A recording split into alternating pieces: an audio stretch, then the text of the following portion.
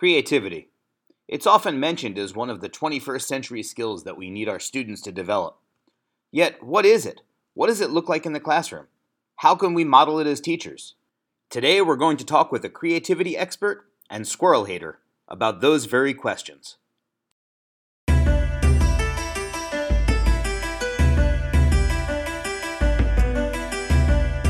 Hello and welcome to episode 20 of the Education for a Better World podcast. I'm Mike Soskell. And I'm Diane Smokorowski. Each week, we will bring you conversations with some of the most dynamic thought leaders in education. This week's episode is sponsored by Go2Science, a tool that allows our youngest learners the opportunity to learn by going on adventures without leaving their classroom. We know that education will be the driving force for a bright, optimistic future. On each show, we'll introduce you to innovative ideas, we'll stretch your thinking, and help you see ways to empower students to affect positive change in the world. We are thrilled that you are coming along with us on this journey. Let's dream big.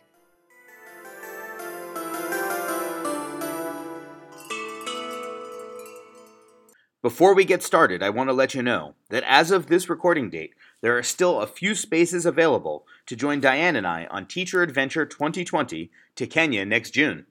We will be visiting schools, meeting baby elephants, going on safari, collaborating with some of the best teachers in the world, and having lots of fun. To join us, visit bookbagtours.com, click on Trips, and choose Kenya. Jed Dearybury is a 17-year veteran of education. He's won many state and national awards, including the Presidential Award for Excellence in Math and Science Teaching. He's currently a professional development leader in South Carolina, and he does keynotes and workshops for teachers all over the country. Hi, Jed. Welcome to the show.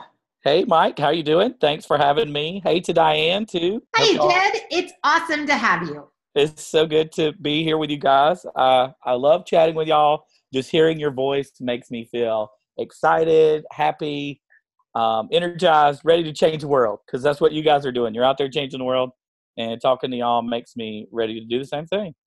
Good. So, Jed, let's get started by asking, I know that you were somewhat of a creativity expert. So what does it mean for kids to be creative in school? Oh, wow. That's such a great question. When I was growing up, creativity always had this label attached to it that if you were creative, you were an artist. So you could draw really well, you could paint, maybe you could sculpt, maybe you were a dancer, maybe you were an actor, and all of those things made you creative. And even as an adult in the teacher world, you were creative if your bulletin board was just right, or if your classroom was decorated just so. And I just didn't feel like that captured the true definition of what creativity was. So I went to the source where we should all go when we need a definition of a good word. I looked up the definition of creativity in the dictionary. And it was not this artsy definition that I got. Creativity is the ability to transcend traditional ideas and to create meaningful new ideas. And I could see why that was attached to art, because an artist takes a blank canvas and transforms it into something meaningful and new with their skill. A dancer does that with their body. They take the body that we live in every single day and they twist and turn and contort to tell a story. So that I understand why the connection to the arts was creativity.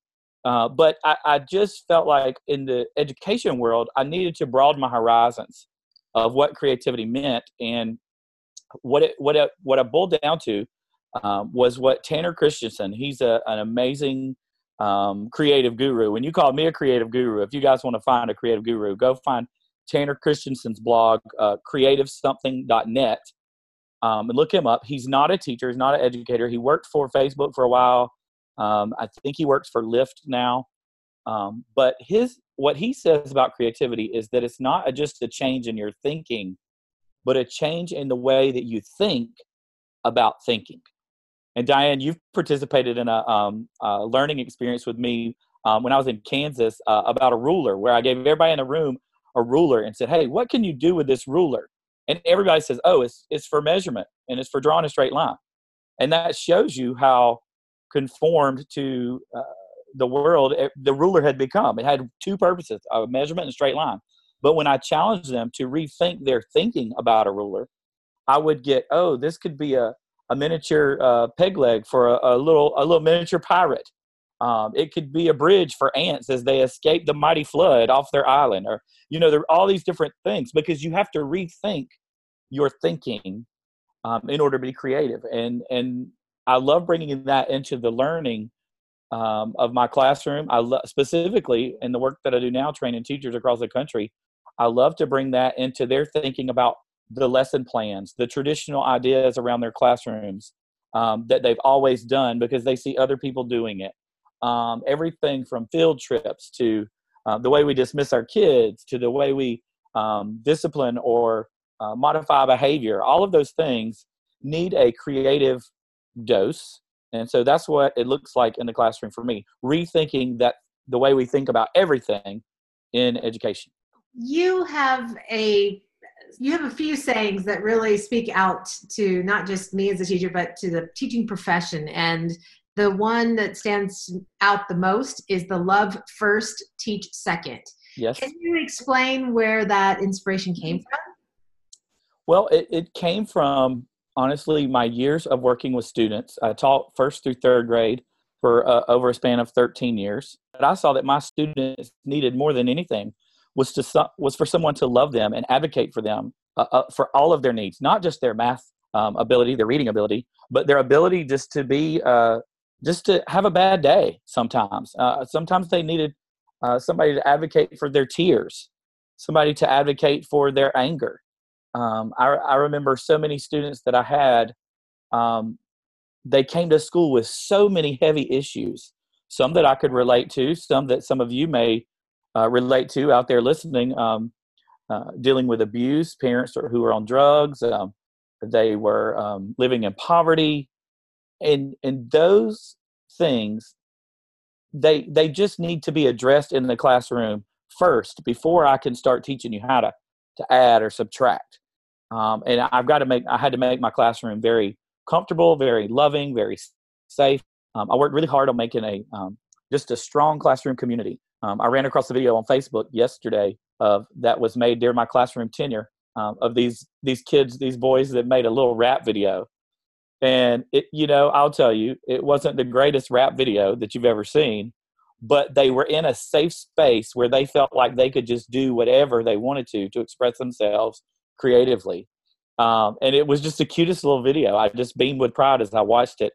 It was from about 6 years ago. I think those kids are now in 8th grade, but it showed me what my classroom looked like from their perspective, and just a fresh glance of it was a safe space for them. And honestly, I think it was because I had to rethink my thinking about teaching. When we when I was in my teacher ed program, I didn't have one class that talked about the social emotional learning of early childhood. I had classes about how to teach them to read, how to teach them math, how to teach them science. I did have a human growth and development class, but that was more like a timeline of when they're this age, they should be doing this. When they're this age, they should be doing that. And even then I had to rethink my thinking, because reading is one of those things that is very developmental. Some kids learn quickly how to read, and others take a little bit more time. It's because their brain is developing in a different way.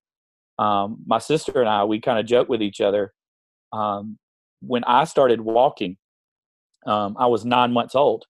My sister, she did not start walking till she was a year and a half. But guess what? We're both adults right now, and we walk just fine because it was developmental. And reading is one of those things that's developmental, and you have to take a little more creative approach. You can't have this hard, fast line of development. And so the whole love first, teach second came about in my mind is because I wanted to love my students where they were, meet them where they were, and help them help their emotional needs, figure out that before I could meet their academic needs. You are trying to develop the capacity for teachers to be more creative so that they can help students be more creative. Mm-hmm. But a lot of those teachers are teaching in a system that stresses standardization, which is the exact opposite. How do we develop creativity in teachers in this kind of system? Well, that's a fantastic question. I get that question a lot. And I will tell you, almost every school I've been in, there's at least one teacher who's brave enough to say it. I think the rest of them are thinking it. What does this have to do with my standards? If in South Carolina, where I do most of my work, we have something called the Profile of the South Carolina Graduate. And one of the blocks of that profile is, rigorous academic standards. But just to the right of that on our document, our profile document, it says that we are also responsible for creativity, collaboration, critical thinking, communication. And so I try to point out to them, first of all, that those things are equal. But like you said, they always say, well, the standardization, the test.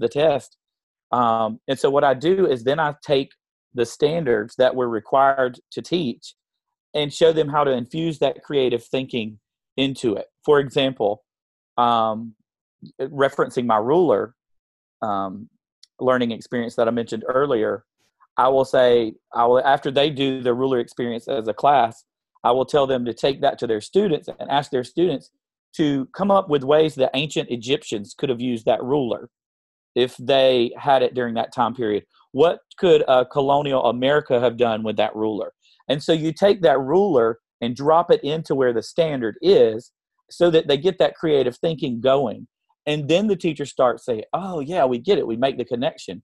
I like to use a lot of non-traditional art media for teachers of regular ed, because a lot of times those teachers don't have the traditional training of an art teacher.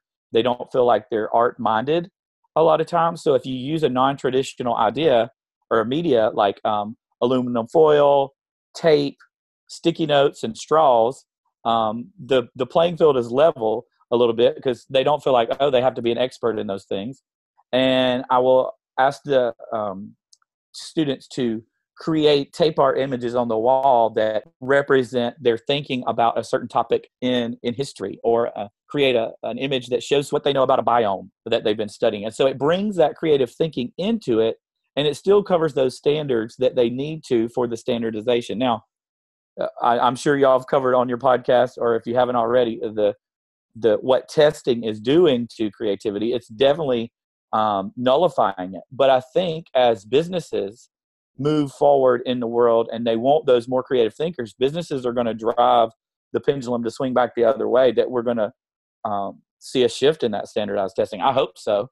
A couple of years ago, I served on a task force with Governor Nikki Haley here in South Carolina to rethink education here in the state. And she told us on that task force that she visited Germany, and she said that the executives were asking her about the education system here in South Carolina, and she rattled off test scores and things of that nature. And he said, "No, we don't really care about the test scores.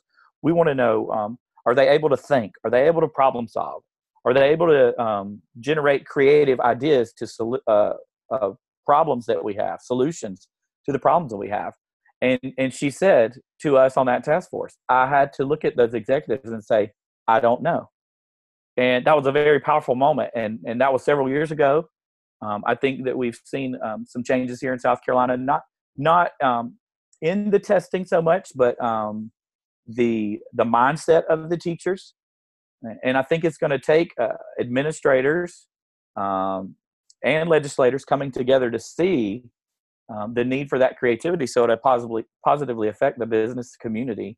And it's just good for learning. It's just what good learning is. I love to see teachers like you guys create podcasts to get this message out there into the world, so that other people can hear how teachers know this to be right. We know teaching creatively is the best thing. We know that allowing kids time to explore and to learn without constraints, without the standardization, is best for them. And podcasts give that voice to those teachers. So I'm encouraged that you guys are talking about this topic. I want to take just a second to tell you about our sponsor, Go To Science. Go To Science is a pre-K through second grade science program that allows kids to learn all areas of the curriculum through inquiry. Students go on adventures with Beth and Curtis all around the world, using the scientific method and inquiry to solve real problems and get excited about learning. Every month, we give away a free Go-To Science subscription to one lucky listener. To be our winner this month, simply share the Education for a Better World podcast website with your followers on either Facebook or Twitter. Our website is ed4betterworld.com. I also want to remind you that Diane and I are available to work with the teachers in your school district or to keynote your conference. To send us an inquiry, simply visit our podcast website. Now let's get back to the show. You worked in the primary classes, and what are some creative things your students did that still just make you smile when you think about them? Well, I'll tell you, one of my favorite things that we ever did was we did this big study on the bird, the cassowary. I don't know if y'all know what a cassowary is. You should definitely look it up. Anybody listening should Google this bird. It's the craziest looking bird that you've ever seen from Australia. It looks like a cross between an ostrich, a dinosaur, and a turkey. So I hope you got a good visual there. An ostrich, a dinosaur, and a turkey. It can disembowel a person with one swipe because of its talons on its feet. It's just a crazy looking bird. And we actually started out reading about this in a Scholastic News magazine in my second grade class. And when we first started, we were just reading it for a nonfiction text that we needed that week.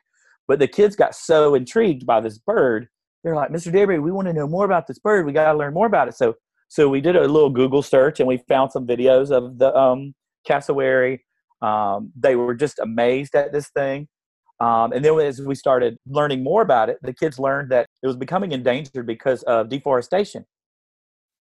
And the kids were like, oh my gosh, we got to help make people aware of this what's going on with this bird. We don't want to lose this bird. It's fantastic.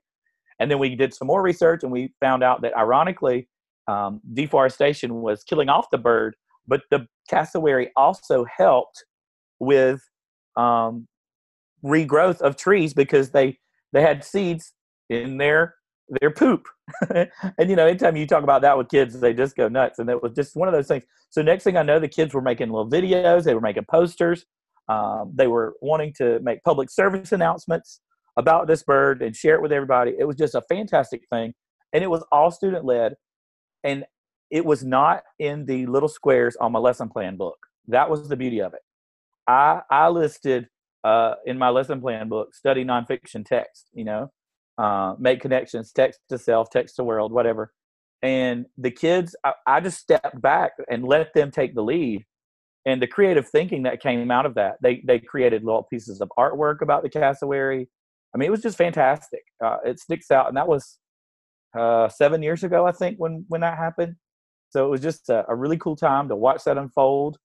And it was beautiful. Another thing that we did was when we studied butterflies, I was trying to think of a creative way of assessing what they knew about butterflies. I didn't want to just do a pencil paper test. And so I rolled out a big, probably 10-foot piece of bulletin board paper, and I charged them with creating a class mural that told me everything I need to know about butterflies. And it had to have illustrations. It had to have all the stuff that they'd learned. And I created a rubric and was watching each kid as they worked. They worked on that thing for 2 days, and it made the most fantastic mural of markers and words. And I ended up hanging it up on the bulletin board out in the hall. It wasn't a fancy bulletin board. But it was probably my most proud bulletin board I'd ever done because of how kids just creatively threw it up there. It was and made it happen. And it was full of everything that they needed to know according to those standards about insects and butterflies. So it was really cool. Yeah, that kind of bulletin board that comes authentically from students is so much more powerful than something you buy on Teachers Pay Teachers or find on Pinterest, right? Absolutely. Like, and it was so cool. I remember my principal, she sent out an email and said, everybody go look at this. And, there were a couple of teachers who probably didn't like that board because it didn't have a cute little border up. I don't even think that I had fabric background on the behind it. I think I just slapped it up there. But it was gorgeous. I think it was one of my most favorite things I had ever done for a bulletin board. It was fantastic. And I know that the cassowary had an imprint on you also, because last year when you Skyped in with my class to play Mystery Skype, there's not too many. My kids are pretty good at animal classification, but you were one of the few people to beat them last year at Mystery Animal Skype. Oh, I didn't know I held that honor, so that's pretty. I'm excited about that.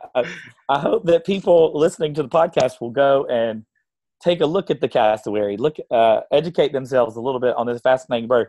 Let me tell y'all this cool story. You'll love this. So I grew up here in South Carolina, and there is a carousel that was at Myrtle Beach. And it was at a place called the Pavilion. And when I was little, everybody went there and they rode that carousel, and they have a picture of them riding it.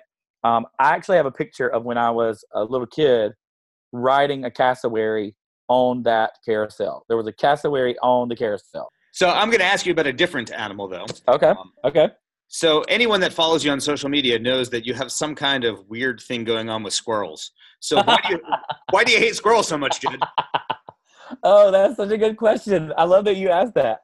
Okay, so this is a great story. I was asked to be a keynote speaker for an event in Fishers, Indiana. It's a town just northeast of Indianapolis. And they wanted me to do a keynote about creativity. And I was like, well, let's just call it, creativity. They wanted a title. They wanted a catchy title. And I didn't have a catchy title, but I had a really good keynote about creativity. And they said, well, we want a really catchy title. So I was like, okay, well, what about creativity, courage, and change? And they were like, we like that. And then I started thinking about it, and I was like, I don't like that. That's just not, I just want something, that's not me. Creativity, courage, and change sounds a little bit too formal. And I said, add this to the title, creativity, courage, and change, and the real reason I hate squirrels. And the lady was like, there you go. Her name's Susan Drum. And she was like, oh, I like that title. Let's go with that. And I hung up the phone with her, and I looked at my best friend, and I was like, I don't know what I just committed to. I came up with the title of a keynote, and I don't even know what it means. But then I started thinking about squirrels and things about squirrels that I didn't like. Things like they disconnect your power. Here in South Carolina, and up there, Mike, where you live, I know you live in a very wooded area. A squirrel gets in your transformer, and boom, your power goes out, right? Yep, no doubt. So they can disconnect your power. They steal. There's a multi-million-dollar industry to keep squirrels from stealing your bird seed. I feel sorry for the little squirrels there, because we do feed the birds, but we don't feed the squirrels. But it's because they steal. They will infest your house. I'm a runner, and when I'm running, they just annoy me to death because I'm afraid of them, really, if you want to know the truth. So what I did is I took all those things about squirrels that bothered me, and I realized that those same things are what bad teachers are doing to squash creativity and change in our schools. They're stealing ideas and not giving credit. They're disconnecting us, the great teachers, from the power of what we're doing. They're infesting our profession, and we need to get rid of that mindset. If we want true change, we got to have creativity and courage to run those squirrels out of town. And that's what my keynote was developed. Diane, you can confess, you have seen me do that keynote dressed as a squirrel. And you look exceptional in it. I do I appreciate that. I will tell you, this is funny. I just got a backup squirrel costume today in the mail, because I'm doing that keynote this weekend, actually. And I was worried that the tail of the squirrel costume might have a hole in it, and it's inflatable. So I ordered a backup one just in case. So I can guarantee you, Jed, that out of all of the guests we've had on this podcast, you are the only one with a backup squirrel costume. That's fantastic. I will own that, and I'll be proud of that. When he dresses in this costume, I have to tell you, the entire room grins from ear to ear, because it makes your heart just shine a little bit brighter, knowing that somebody loves kids so much that they would dress as a squirrel. Yeah, I appreciate that. It's actually really a good weight loss program to dress as a squirrel and give a keynote, because when you are done, you have lost probably 10 pounds of water weight. So it's pretty hot inside the squirrel suit. It's polyester. The head of the costume, you actually have to put like plastic bags, grocery store bags, in the head of it to stuff it, to give it the shape. And that's quite a nice insulator. So your head is just roasting when you take that thing off. So that's just free information. Jed, for the teachers that are listening that are wanting to be more creative in their classroom, but are struggling to really look at access points, what are some easy steps that they can take to start making some small changes? The first thing that I tell every teacher to do is look at the lesson, the unit that they despise the most. We all have it. We all have a unit that we just don't like to teach. Look at that unit. I will tell you, when I was in the classroom, I got really nervous every time it was time to teach magnets. I don't know why I got nervous about magnets. It's a real fun unit to teach, but I got really nervous about it, and there were parts of it that I didn't like. So I started studying how to make my units more engaging. I started learning more about magnets and learning all of these creative things I could do with magnets beyond just like going on a magnetic hunt around the school. I remember this one idea I found where kids could make a little road map, and you put a little car on top of their little road map, and you put a magnet underneath, and you could drive the little car around the piece of paper on the map. It was the coolest thing. So I tell teachers to look for the unit that they don't like and just try to add a little bit of fun, a little bit of excitement, a little bit of hands-on engagement. Don't try to change your whole classroom overnight. That's my next thing. Don't try to just change everything. The unfortunate part of our higher ed programs is that a lot of them aren't training us to be creative thinkers. They're training us to be more standardized. They're training us to look at the scope and sequence and look at the curriculum guide and look at the step-by-step instructions in the textbook. And we do those things and we don't deviate from them. And our programs are teaching us to be that way. So I can't fault the teacher for doing everything, in a non-creative way, because it's a shift in a mindset. It's a huge shift in a mindset. So don't try to change it all overnight. Look for the things that are boring to you. If you don't like it, guess what? Your kids probably don't like it either. Your students, if they're looking at you like they are just ready to pass out from boredom, then they don't like it either. So look for those little nooks and crannies, and don't be afraid to try something new. Just don't be afraid to try it, because that can unleash your inner creativity in a way that you didn't even know. I have this little sign that I made. It's in the shape of a stop sign, and on it says experimental teaching in progress. And I send that to teachers. I tell them, print it, cut it out, laminate it, stick it on your door every time you're trying something new that you think's creative. And what's going to happen, number one, that sign's it's going to free you up a little bit. It's going to make you feel like, I'm experimenting. I'm a scientist. If I mess up, it's okay. I can find out what to do. Another thing it's going to do is going to tell the teachers up and down your hall that, hey, that teacher's trying something new. They're in there really creating something better than what they've done all this time. Another thing it'll do, it'll catch your administrator's eye. They're going to stop in and be like, hey, what's going on in here? And then hopefully you're going to be in a building that administrator is going to encourage that. And the more that encouragement comes, the more that creativity is going to open up. Maya Angelou says that the more creativity you use, the more you have. You can't use it up. So you got to have that first step into creativity by saying, hey, I'm going to do some experimental teaching. And there's one thing I want to share, Mike, if I got just a minute. Reading the book Herding Tigers by Todd Henry. The subtitle is Be the Leader That Creative People Need. Man, I read a quote yesterday in this book, and it just shook me so to my core. And I need to say it out loud on the most platforms I can so that administrators and leaders of teachers can hear this. He says, when you try to control bright, talented, creative people, they will eventually seek better horizons because they'll get tired of running into your overly constructive ceiling. I hope that the people who make the standardized tests and the people who keep teachers from being creative in their teaching and their delivery of the learning, I hope they'll hear that quote. Because what's going to happen is that we're going to drive away these creative, talented teachers if we don't remove that constrictive ceiling. If you don't know Todd Henry, he's on, you can look him up at Accidental Creative. Another blog that I read a lot to help me with creativity is called The Unmistakable Creative.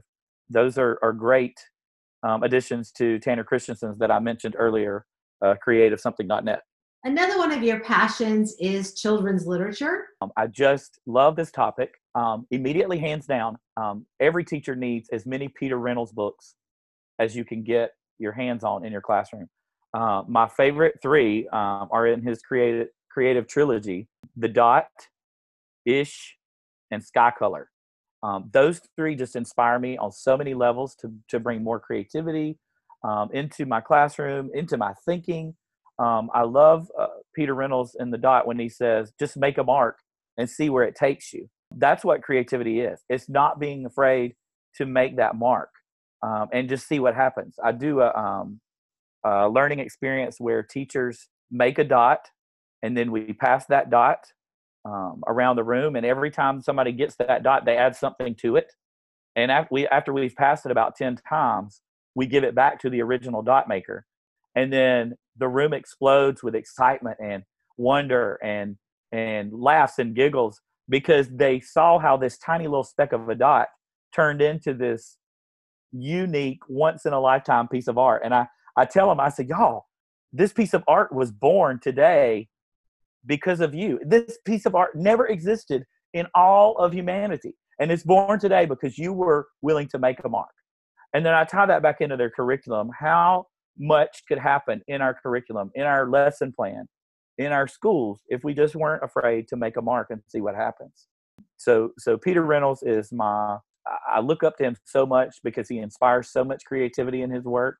And so those are the definite three. An honorable mention for me, I love this book. It's called Perfect Square by a man named Michael Hall. It's about a square, just a perfect square. And every day something happens to the square. He's torn, he's ripped, he's shredded. Holes are punched in him. And every day, regardless of what happens to him, he makes himself into something beautiful. And at the end of this book, he's got this wonderful story that all of his trials helped turn him into something really beautiful. And the book is just fantastic for teachers to use. It's a great anti-bullying book. It's great to develop thinking, a creative thinking, because you can give each student a square and have them rip it, destroy it, and twist it and turn it and make it into things, make it into something beautiful. Another one, if I can say this one, and today actually is National Scribble Day by there's a book called I'm Not Just a Scribble by Diane Alber. And all of her books are fantastic to infuse creativity in your classroom. Look her up, Diane Alber, Alber. She's a relatively new author, but I think all of the listeners would love her books. She's got a really cute one called Snippets. It's about all the little scrap pieces of paper that are left over after an art project and how oftentimes they're discarded, but those can be used to create some beautiful work. And it's just a fantastic little book. And before I go down a rabbit hole and just keep talking about books, I'm going to cut myself off, Diane. You'll just have to invite me back to hear more about my children's books. Sounds good. All right, Mike, one last question. Our last question, and we ask this to all of our guests in the podcast, and we're going to ask you to do it in only 1 or 2 sentences. Okay. If you could change education in some way to make the world a better place, what would you do? I would put more emphasis on the heart of the student instead of the score of the student.